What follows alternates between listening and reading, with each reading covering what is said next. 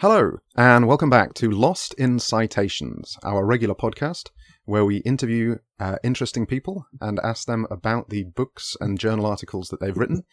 Joining us today is Professor Mark Helgeson from Miyagi Gakuin Women's University, and perhaps more importantly, the author of over 180 books and articles on the topic of language learning. Nice to meet you, Mark. It's great to meet you, and great to be on your show. All right. I would like to get started by asking you about your book, which is called English Teaching and the Science of Happiness, Positive Psychology Communication Activities for Language Learning.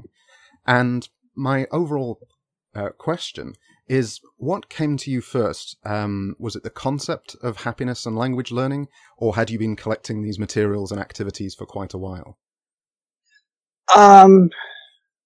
Both. Okay.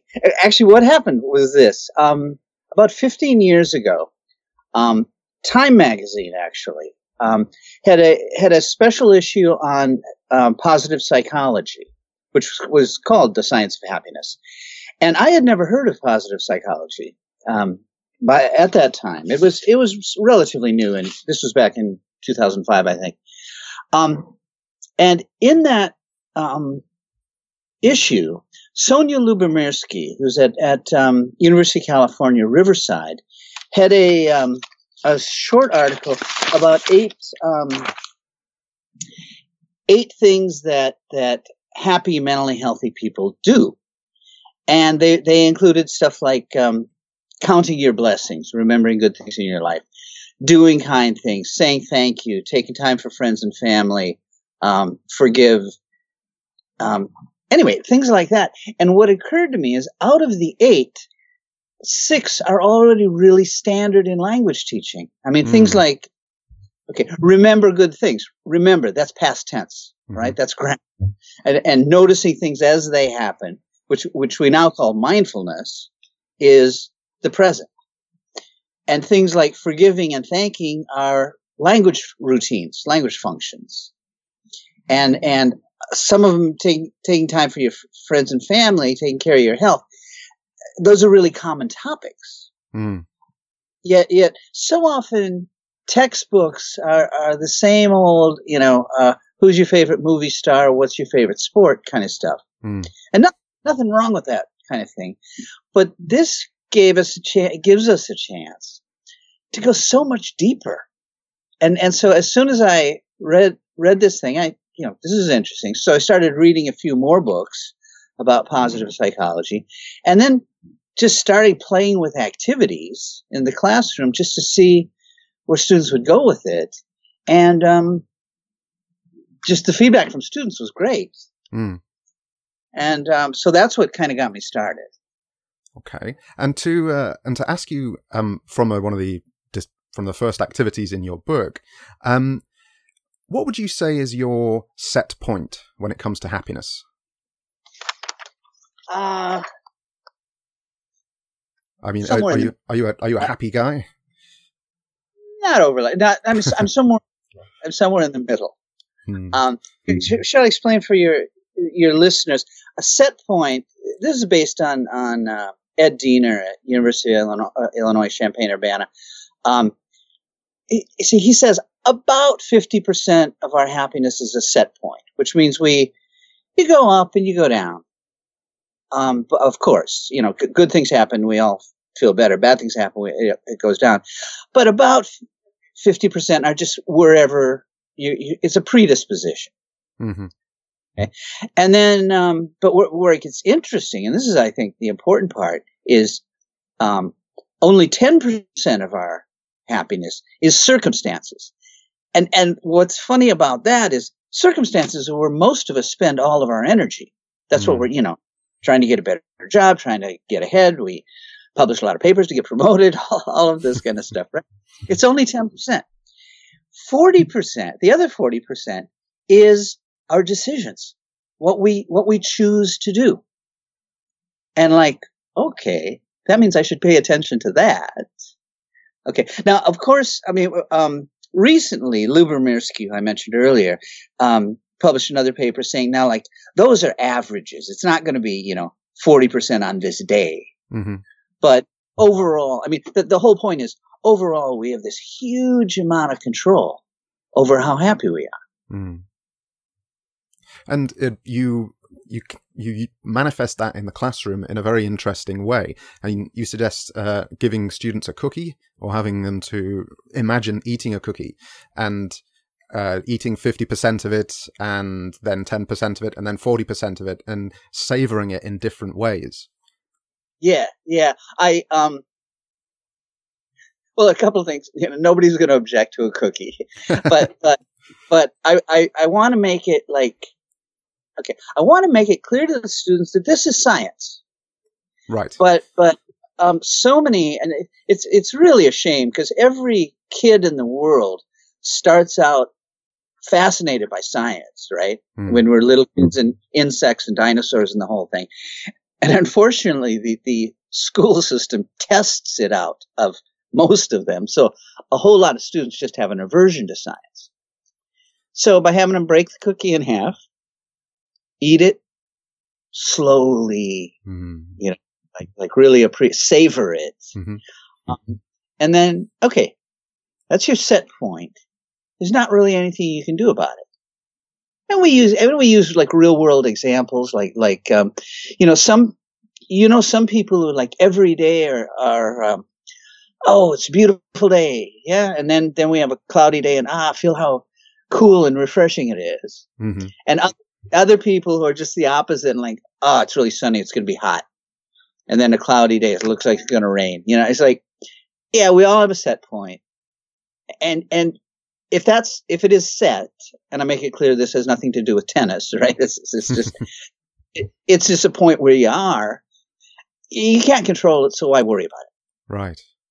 But then when they get the circumstances, which is where everybody thinks that's where I have to put all my energy, well, good luck. And I hope everybody, I mean, right now we're looking at lockdown forthcoming lockdown in Japan because of coronavirus. Right. And, that's lousy circumstances, but that's what it is. And we can't,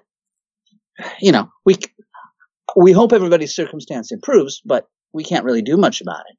But that other 40%, wow, that's huge. And that means we all have a huge amount of control over our happiness. Right. And I think this leads into the second point that I wanted to bring up, which was your activities often include the use of personal anecdotes by the students. And personal anecdotes are things that I've always found very useful, particularly in speaking activities with my students. I just wondered about your experiences with those and why you picked those for some of the activities.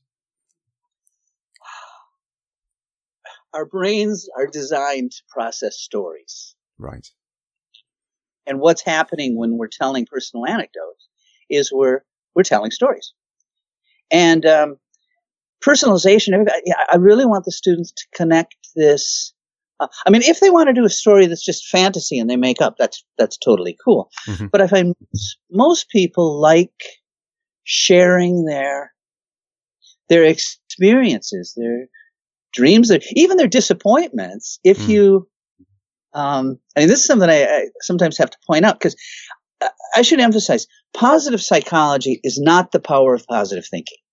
Okay. That is power of positive thinking is not a science. It's a philosophy and a kind of dodgy one at best.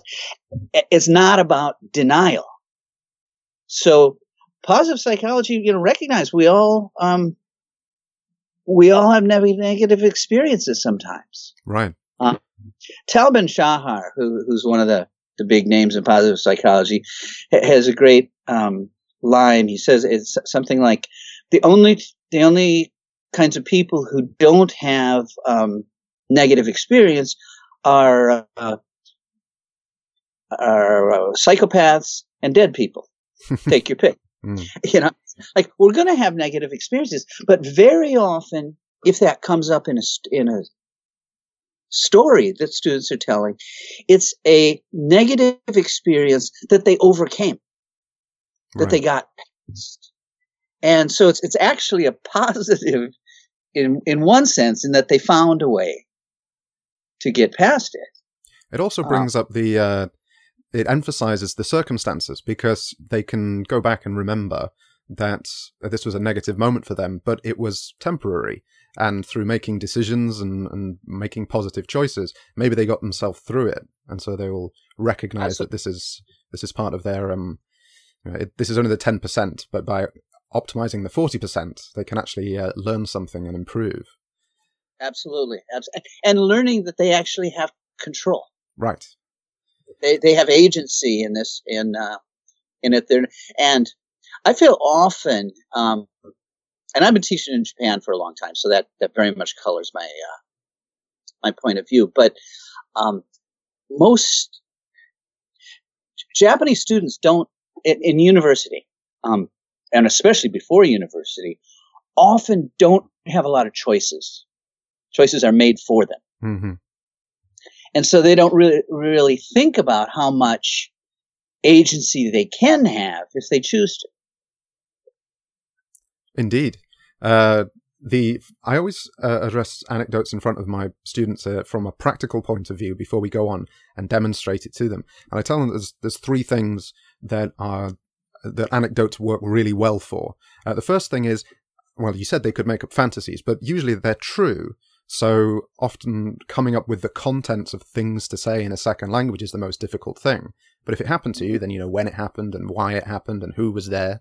And the second point is exactly as you say, it forms a connection between them and the other person, because when they're talking about that story, the other person is remembering a time when they had things happen to them that were very similar. The third reason, just for pure practicality, if they're giving a presentation, then anecdotes take some time. So they might have to take a whole minute to tell this story, but it's going to give them plenty of content to talk about. Yeah, and plenty of content to practice. I mean, just the very practical thing that we're language teachers. Exactly. And something I emphasize to my students is like all of these things. Number one, as I said, it's science. Yes. And I make it clear, but I'm saying, but everything for me has got to have a clear language point. It might be grammar, it might be vocabulary, it might just be talk about X topic, or it might just be fluency work. But there's always got to be a clear language point so that it has, if nothing else, well, it's practical, but it has face validity. Like, exactly. Why is my English teacher asking me to talk about all this stuff? Well, okay. It's an engaging thing. They're engaging topics. Well, there is that emotional component to it where you want the students to get past the fact that it's a language learning activity and that they're actually accessing the emotional, perhaps more fluent side of their thinking, and then they're speaking. Right. And I think that's especially important when we're teaching required classes. Because, I mean, like if I was teaching English majors, which I don't, I expect them to want to do well in English. But when I'm teaching non-majors, I got to make sure that I connect whatever we're doing in the classroom to their real lives. This came up in the interview that I did with Chris Ramonda, where he talked about teaching English major students or students who are going to study abroad and really enjoying those because the motivation level, the baseline motivation level was just that much higher. And we talked a little bit about that it's oftentimes not the student's fault that they're lacking in motivation. They've just been told that they have to go into this classroom. So we as teachers have to recognize that and prepare our lessons and our attitude towards them in that manner. Absolutely. And I mean, I like to start with what's their major and how can I connect that major to English. And to give you what I think is a brilliant example, one of my grad students in Nagoya teaches at a science university. And she said she's got this weird situation where the students know they need English because they're going to be scientists, they got to do papers, etc. Mm-hmm. But they're not particularly interested in it. So she has a website with all these weird science stories. And as the students. And my favorite one, I saw a presentation that she did, which was brilliant. There was this story about gay penguins who had essentially kidnapped some other baby penguins because they couldn't have their own. And like, just this weird stuff, but it was delightful. And her students were like, wow, this is fascinating. I'm learning this surprising stuff in English. And then they were turning around doing storytelling, etc. And we can reach students this way. Yeah, trying to make it relevant to them, I think, is really important. I teach students from a wide variety, from engineering to medical to sound design students, and so a one-size-fits-all lesson is not going to work in that situation. You have to be flexible and try and think up inventive ways to connect to them.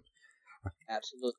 I'd like to move on and talk about the you include a Chinese proverb that goes through an hour, a day, a month, a year, and a lifetime, and how to be happy for those 5 lengths of time.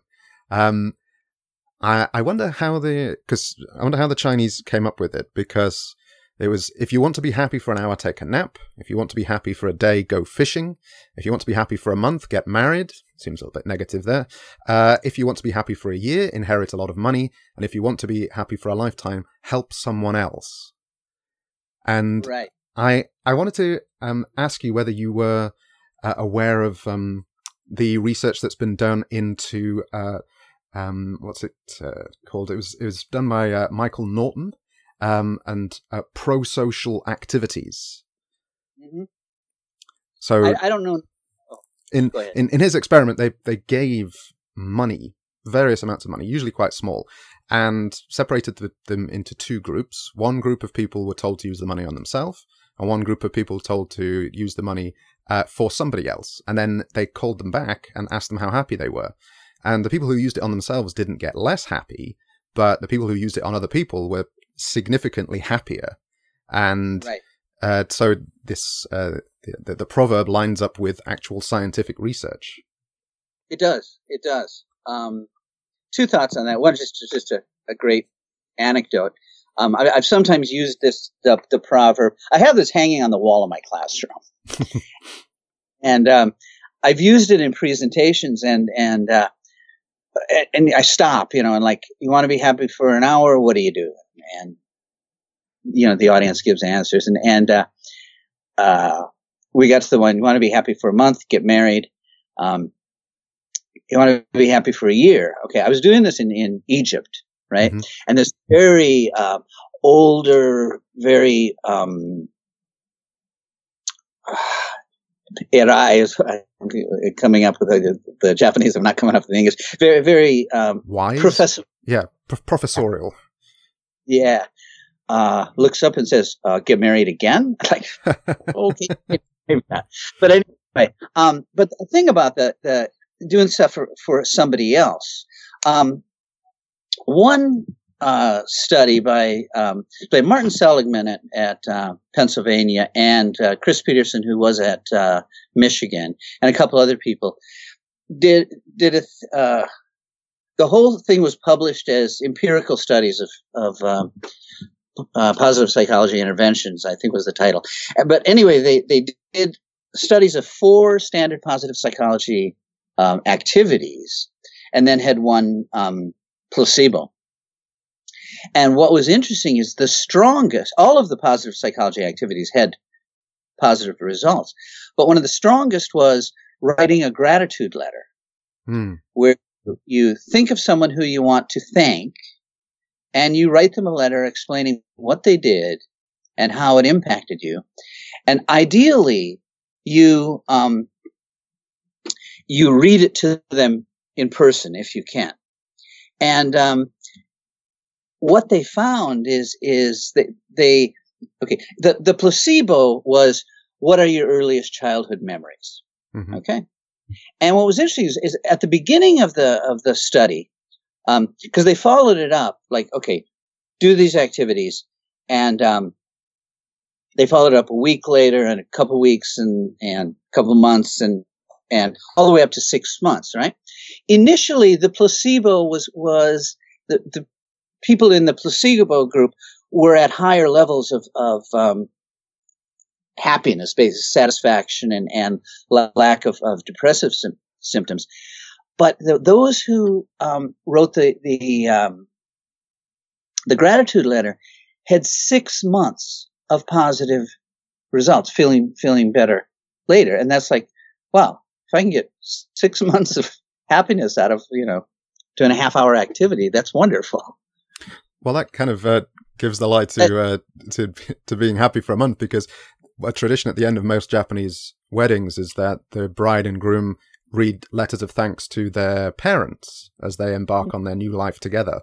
So right. You'd think that would give them 6 months of happily married life, wouldn't it? I think. Well, that's why it's a Chinese proverb, not a Japanese one. I don't know. Maybe we should all adopt this tradition. When I was reading through the section on random acts of kindness, I was reminded of the movie Groundhog Day. I don't know. Have you seen it? I haven't, actually. I know a little bit about what it's about. I've seen clips, but it reminded me of that work, because the idea of the movie is that he has to live the same day over and over and over again. And once he gets past the shock of it, he starts off by doing lots of very selfish things. Then, when that doesn't make him happy, he then tries to end his life in a various number of ways. And it's only when he gets to understand that he can break the cycle if he can make a woman fall in love with him. But in order to do it, she's so kind and he's so selfish. He's going to have to, do all these random acts of kindness for strangers. And it's only then, when he does this for many, many cycles, that he breaks the cycle and becomes a happier man. Ah, nice. I didn't realize that. I knew it was about the guy who was living the same day over and over, but I didn't realize that was the plot line was learning how to break it by being kind. So I wondered, what kind of acts of kindness have you motivated in your students over the years? Oh, students are creative. Lots of things. But I've tried lots of different things. The way I usually introduce it in class is I bring in chocolate, and give everybody 2 pieces of chocolate. And sometimes, if I want to, depending on what we do with it, we do a mindfulness activity where they eat 1 piece of chocolate with mindfulness. And I can explain that in a minute if you want. But and I said, the other piece of chocolate is for somebody else who is not a member of this class. And, ideally not even a student in your department, somebody you don't know. And we brainstorm who you might give it to. And if it's somebody at school, it might be, like, how about the cleaning people whoever thanks the cleaning people, right? Or the department assistants or secretaries or whatever, or the guards at the front gate, or the bus driver. And I encourage them. One way I like to do it personally is you just go up to somebody and I say in Japanese, "Sumimasen, nanchi desu ka?" What time is it? And whenever they say the answer, you say, oyatsu jikan desu. It's snack time, and I hand them a piece of chocolate and disappear. And so I call it Choco Ninja, which is a way to do it because it's weird to walk up somebody you don't know and give them chocolate, but if you give it a little story, it works. And then I'll often ask the students, okay, homework for next week. Do something unexpected for somebody. And, write me a paragraph. And they've done little things like giving up their seats on the bus for an old person or somebody with a baby, which, like, culturally we're supposed to do that anyway, but they notice doing it, helping a brother or sister with some problem. Offering to help an old person on the street, and just all kinds of little things. That's just the idea is these are not supposed to be huge, Right. Changing your whole world, but just like little things that we can do, that are nice. I mean, you include a list on page 100, and there are some things like you say, they're not big things, but they would, if they were done for me, they would change my day. Like small things like pick up a bicycle that fell over. Maybe no one will ever see you do it, and you'll never get the thanks from the person. But if I knew that my bike had fallen over and was perhaps going to get damaged, and someone I didn't know helped me, then I would certainly be very grateful for that. Mm-hmm, mm-hmm. And I think just pointing, and we just brainstorm things that we can do. One thing I mentioned, the cleaning people. I think Curtis Kelly has been or is going to be on this podcast, right? Yes, that's right.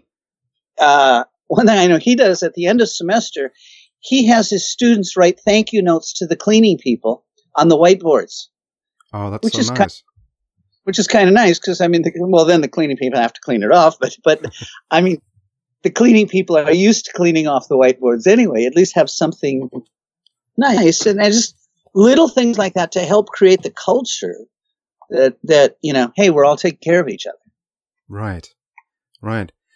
The next section in the book is perhaps a little more difficult than being kind to people.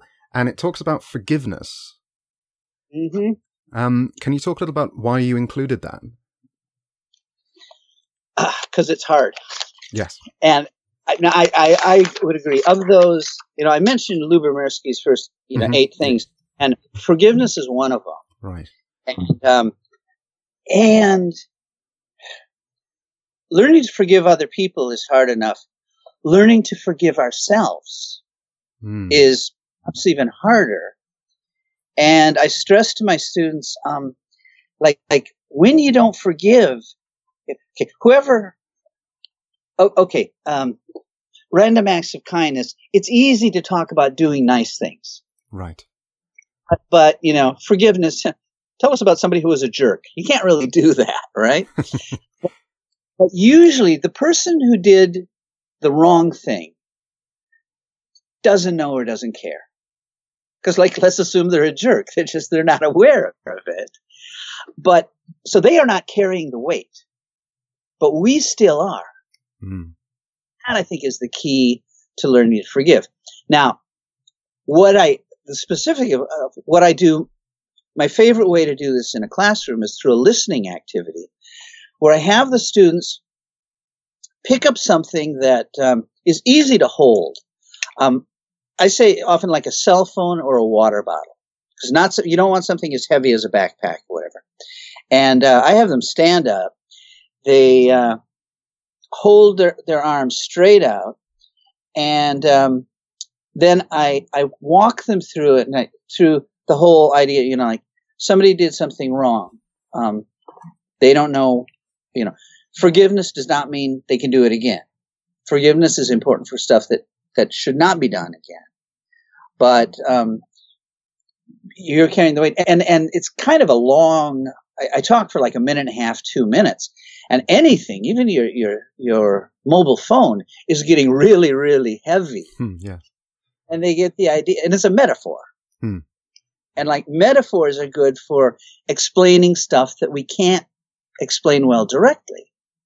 And I do that as a way of getting them to think about it. And then I emphasize forgiving yourself. And here's if Curtis was on, he was probably talking about brain science, right? I believe so, yes. Yeah. And here's a little fact from brain science that I always tell my students. I say, how many of you ever do things that are stupid? And we all do, right? But here's the part that's interesting.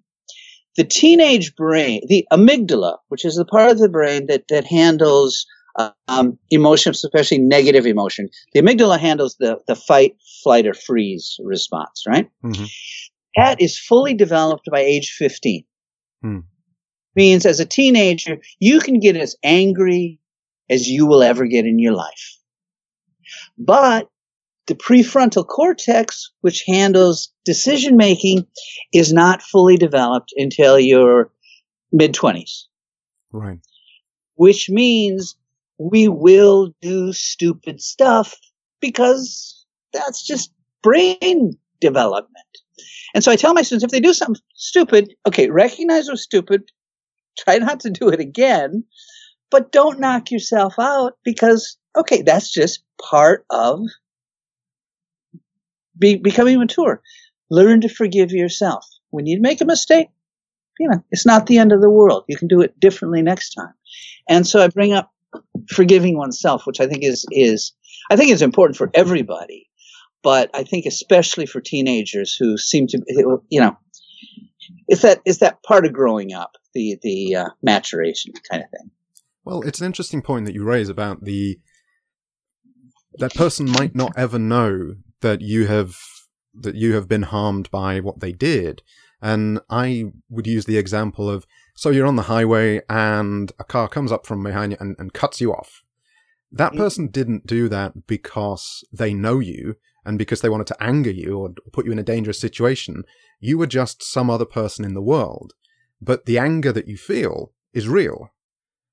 Oh, for sure. If you can find that person at that moment, you might say something to them, but you can't. And as you say, you're the one that's carrying the anger around. You have to be able to forgive the person who didn't know what they were doing, and then you can let go of it. It's interesting when you say forgive yourself, because then you are both parties in the interaction.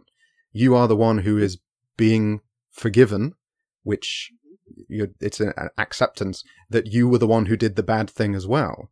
So you're learning something on one side, and you're also getting the positive effect of being forgiven as well. Right. And I think that's an important part. Yeah, I mean, you mentioned allegory, metaphor, and it's why so many famous stories throughout history are allegorical, because explaining emotions and explaining how we should be reacting in certain situations is really difficult to teach. It has to be shown. Exactly. It has to be modeled, right? And that's what metaphor and allegory does. Yeah, I'd like to bring up now, because you mentioned it before, but being present and noticing. One of your activities is very close to a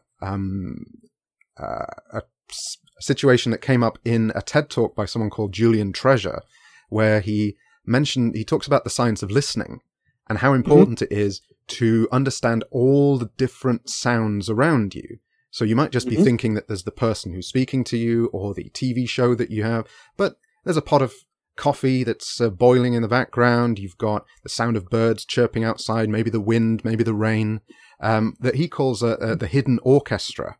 And you talk a little about that when you talk about noticing. Yeah. I do a thing called Sounds Around Us. We're asking everybody to just sit comfortably and close their eyes and just listen very carefully for about 1 minute and make a mental note of everything they hear. Because even you're right, we think the room is silent. It almost never is.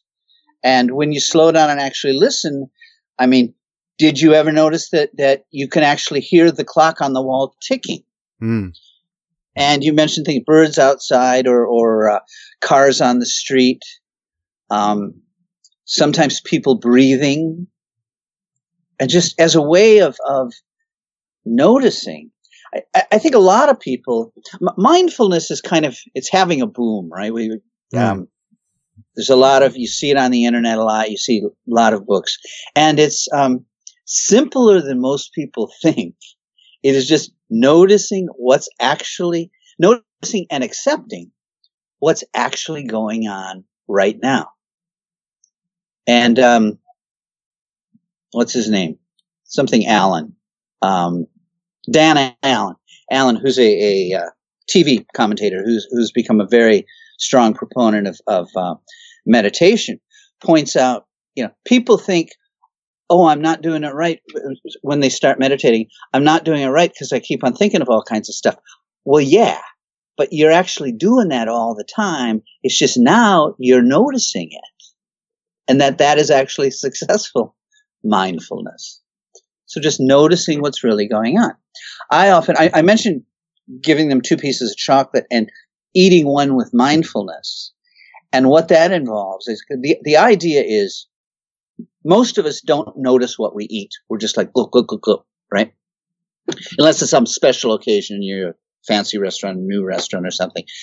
But I'll walk them through eating a piece of chocolate, and we'll take like more than 1 minute to eat it. Like, open it up and bring it to your nose and smell it. Yeah, and take that in and notice the smell, and then break off a little piece and put it on your tongue. Don't start chewing it yet. But it's on your tongue, and notice how your mouth is now wet with saliva because your brain knows something really good is coming. And you can kind of feel the whole flavor through. And I walk them through eating a piece of chocolate really, really slowly as a way of experiencing mindfulness. Well, it's also a kind of, again, you're doing the teacher would be doing the kind of allegorical action, because it's impossible to physically witness the actions of our mind. But we can physically experience taste or hearing. And then if you transpose that onto the mental processes, it's a way of, as you say, getting the people to be more mindful.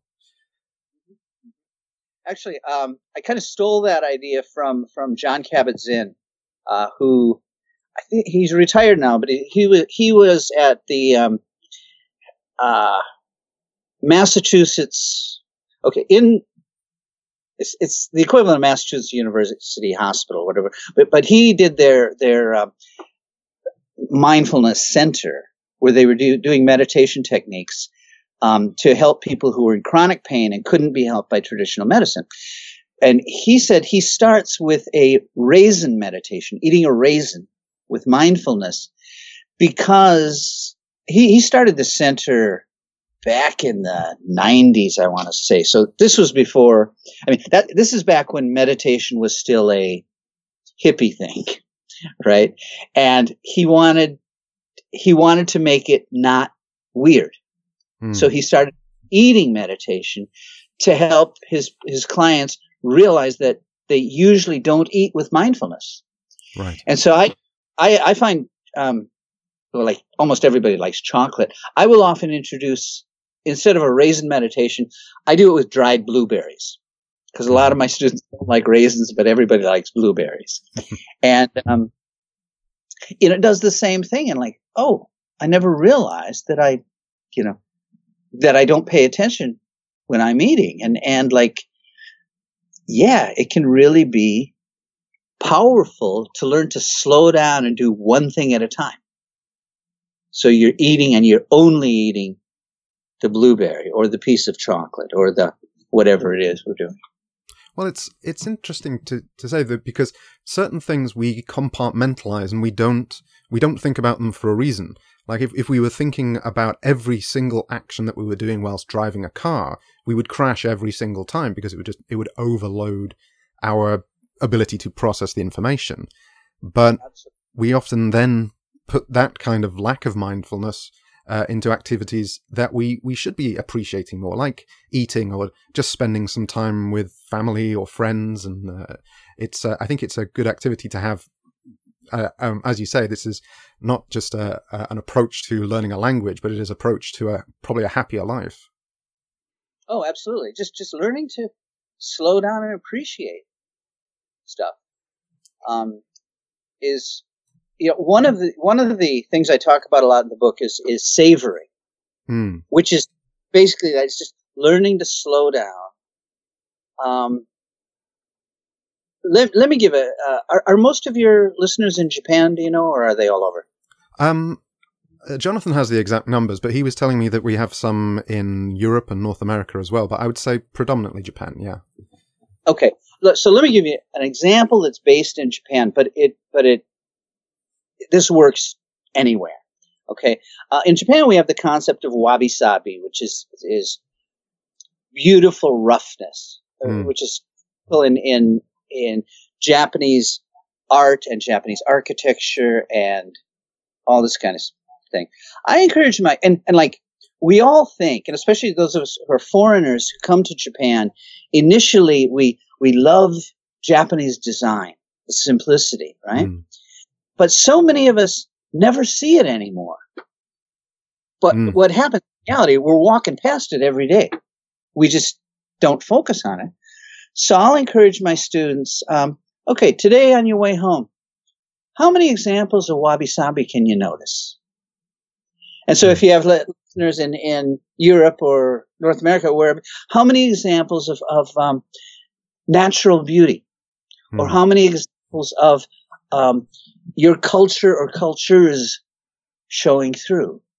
Just taking, just bringing it to consciousness so that we can appreciate it. And it's a good way for students to connect.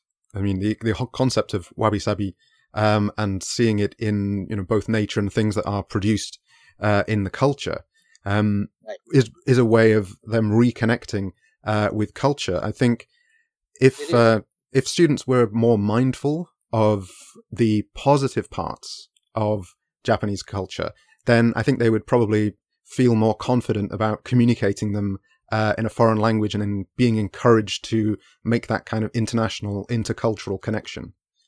I agree. And I encourage them, okay, when you're looking at how would you explain it to a foreigner who's just totally new to Japan, who doesn't, you're looking at that and like, what's that big stone lantern doing in the garden? And it doesn't even light up. What's the purpose of the lantern? And you're like, just how would you explain things Japanese? Which again, I think goes back to the personalization that we talked about is if you can explain your own life, you're more connected with it and you can connect with the other person.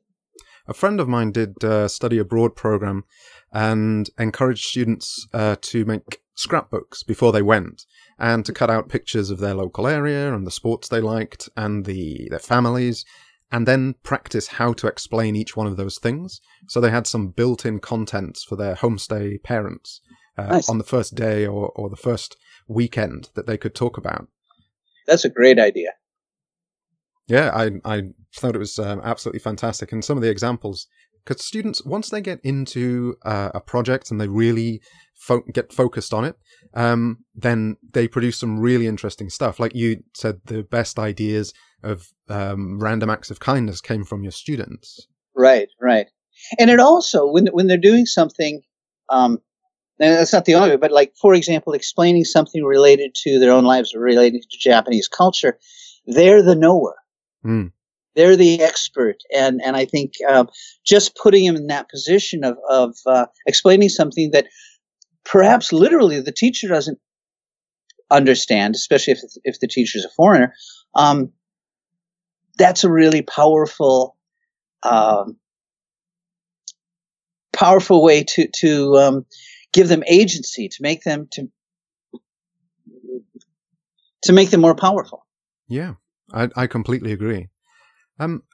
The final section that I'd like to go over, because in our pre-interview communication, we talked a lot about writing and publishing and writing styles and being an effective writer in an academic sense. And I thought this would be a really interesting topic for you to talk about for our listeners, some of whom are perhaps struggling to get their writing style together, or they're under pressure to publish, as you say, trying to get tenure. So could you tell me a little about the story that you mentioned in the email about your writing style and the feedback from the publisher? Yeah, I publish quite a bit, and I have a relatively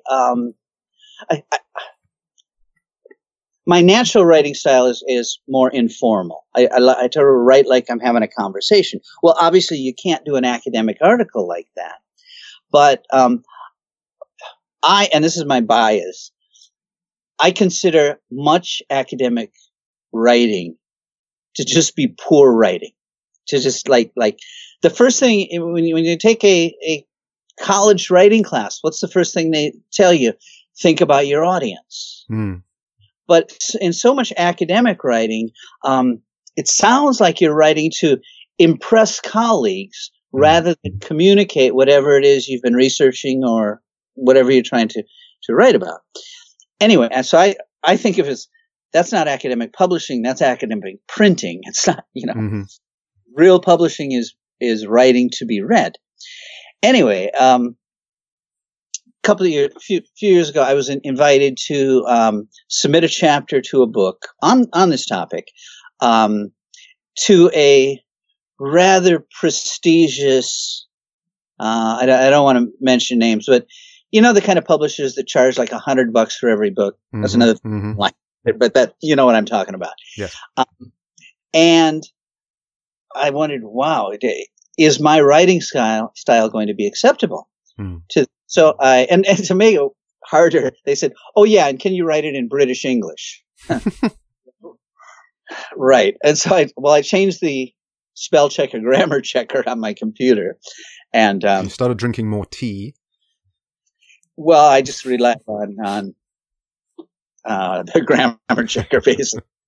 But and I tried, and I said, "Look, you guys know that anything that stands out, just let me know."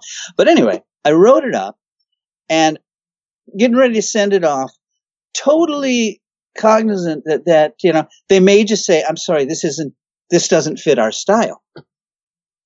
Well, what happened, because I was trying to actually communicate these ideas, and in many ways I was trying to motivate teachers to try these things. So I sent off the article, and a month or so later, I get an email back from the editor saying, "Can we send this to some of the other authors? Because we're trying to get people to write to be read. And too many people were in this default write to make myself sound smart." And if what you have to say has content, that's what you need. You shouldn't, you should write to be read.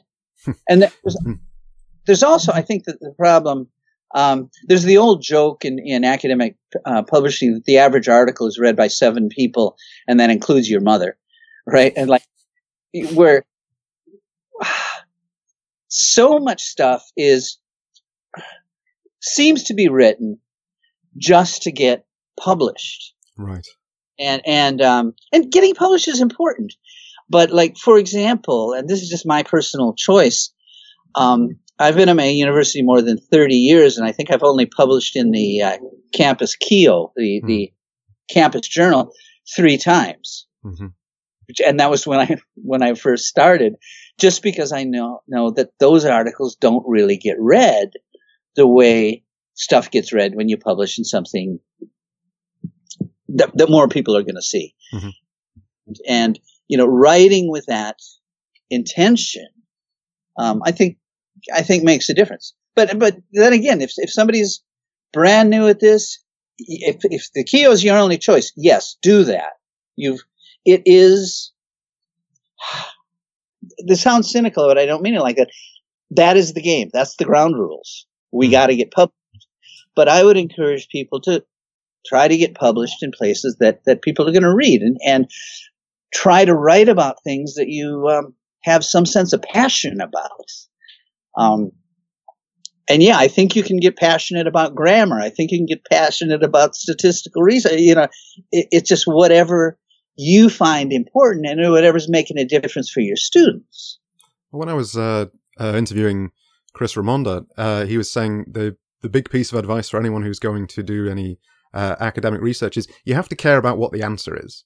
You have to want to know, because if you don't want to know, then how are you going to encourage anyone else to care and read the work that you've done? And how are you going to do all the hard work? Right. Because research is hard work. And so, find what you're passionate about or can get passionate about. And yeah, I like that advice. You got to care about the results. We are all trying to engage in finding out some aspect of reality. I mean, that's the science in all of what we're doing. Even if we're in the humanities, we're involved in a kind of science. Absolutely right.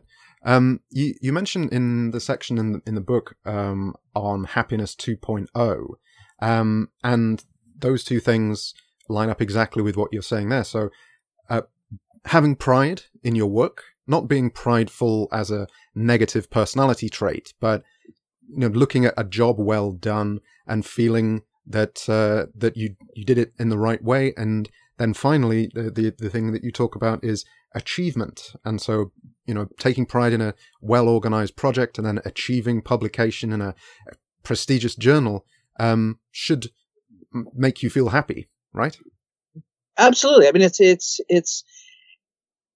an accomplishment, and like kind of related to this, I've seen at so many universities. I've seen teachers kind of put down the students, like, well, yeah, these days anybody can get into university and that kind of stuff. And like, our job is to be there for the students who are there, whatever level they're coming in, and to do our best job to teach them and to help them.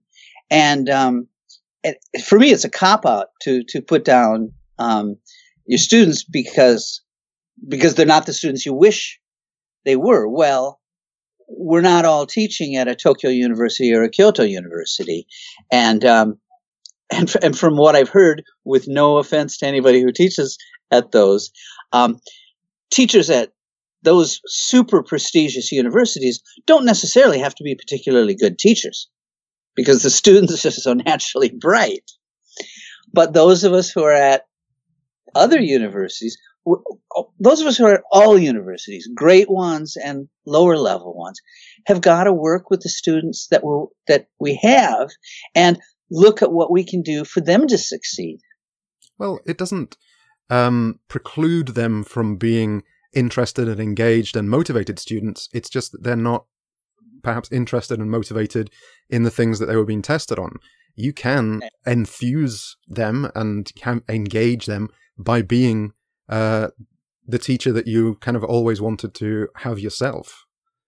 Absolutely.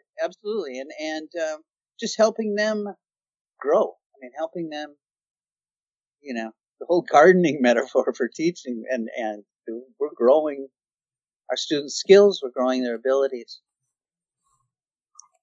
Well, I think that's an excellent place to finish our interview today.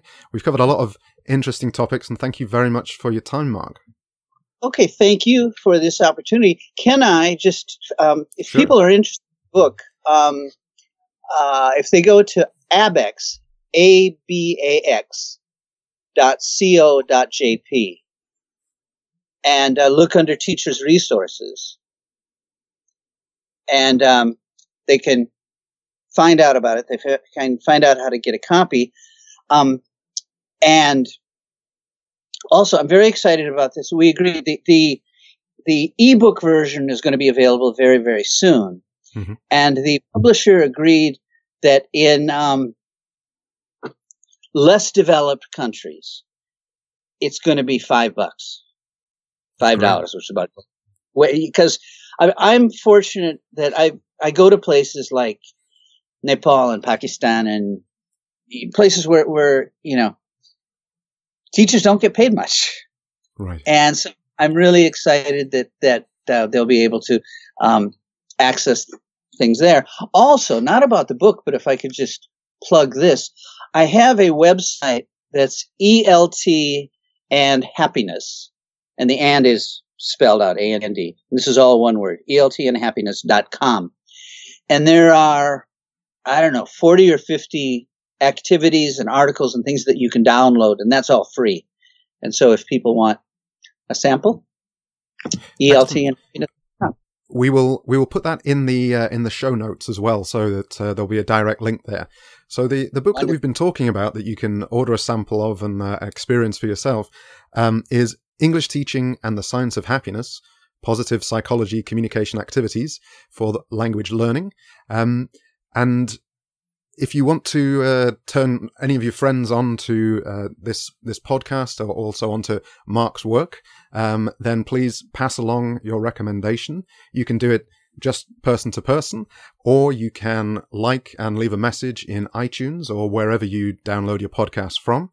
You can connect with us at lostincitations@gmail.com. But of course, the best way is simply word of mouth. Pass it on to somebody else and let them experience happiness with Mark Helgeson. Okay, thanks so much, Chris. Thank you so much for your time. And thanks to all the people who listen. Oh, yes. And to you too. Thanks. Thanks, Mark. Okay, take care.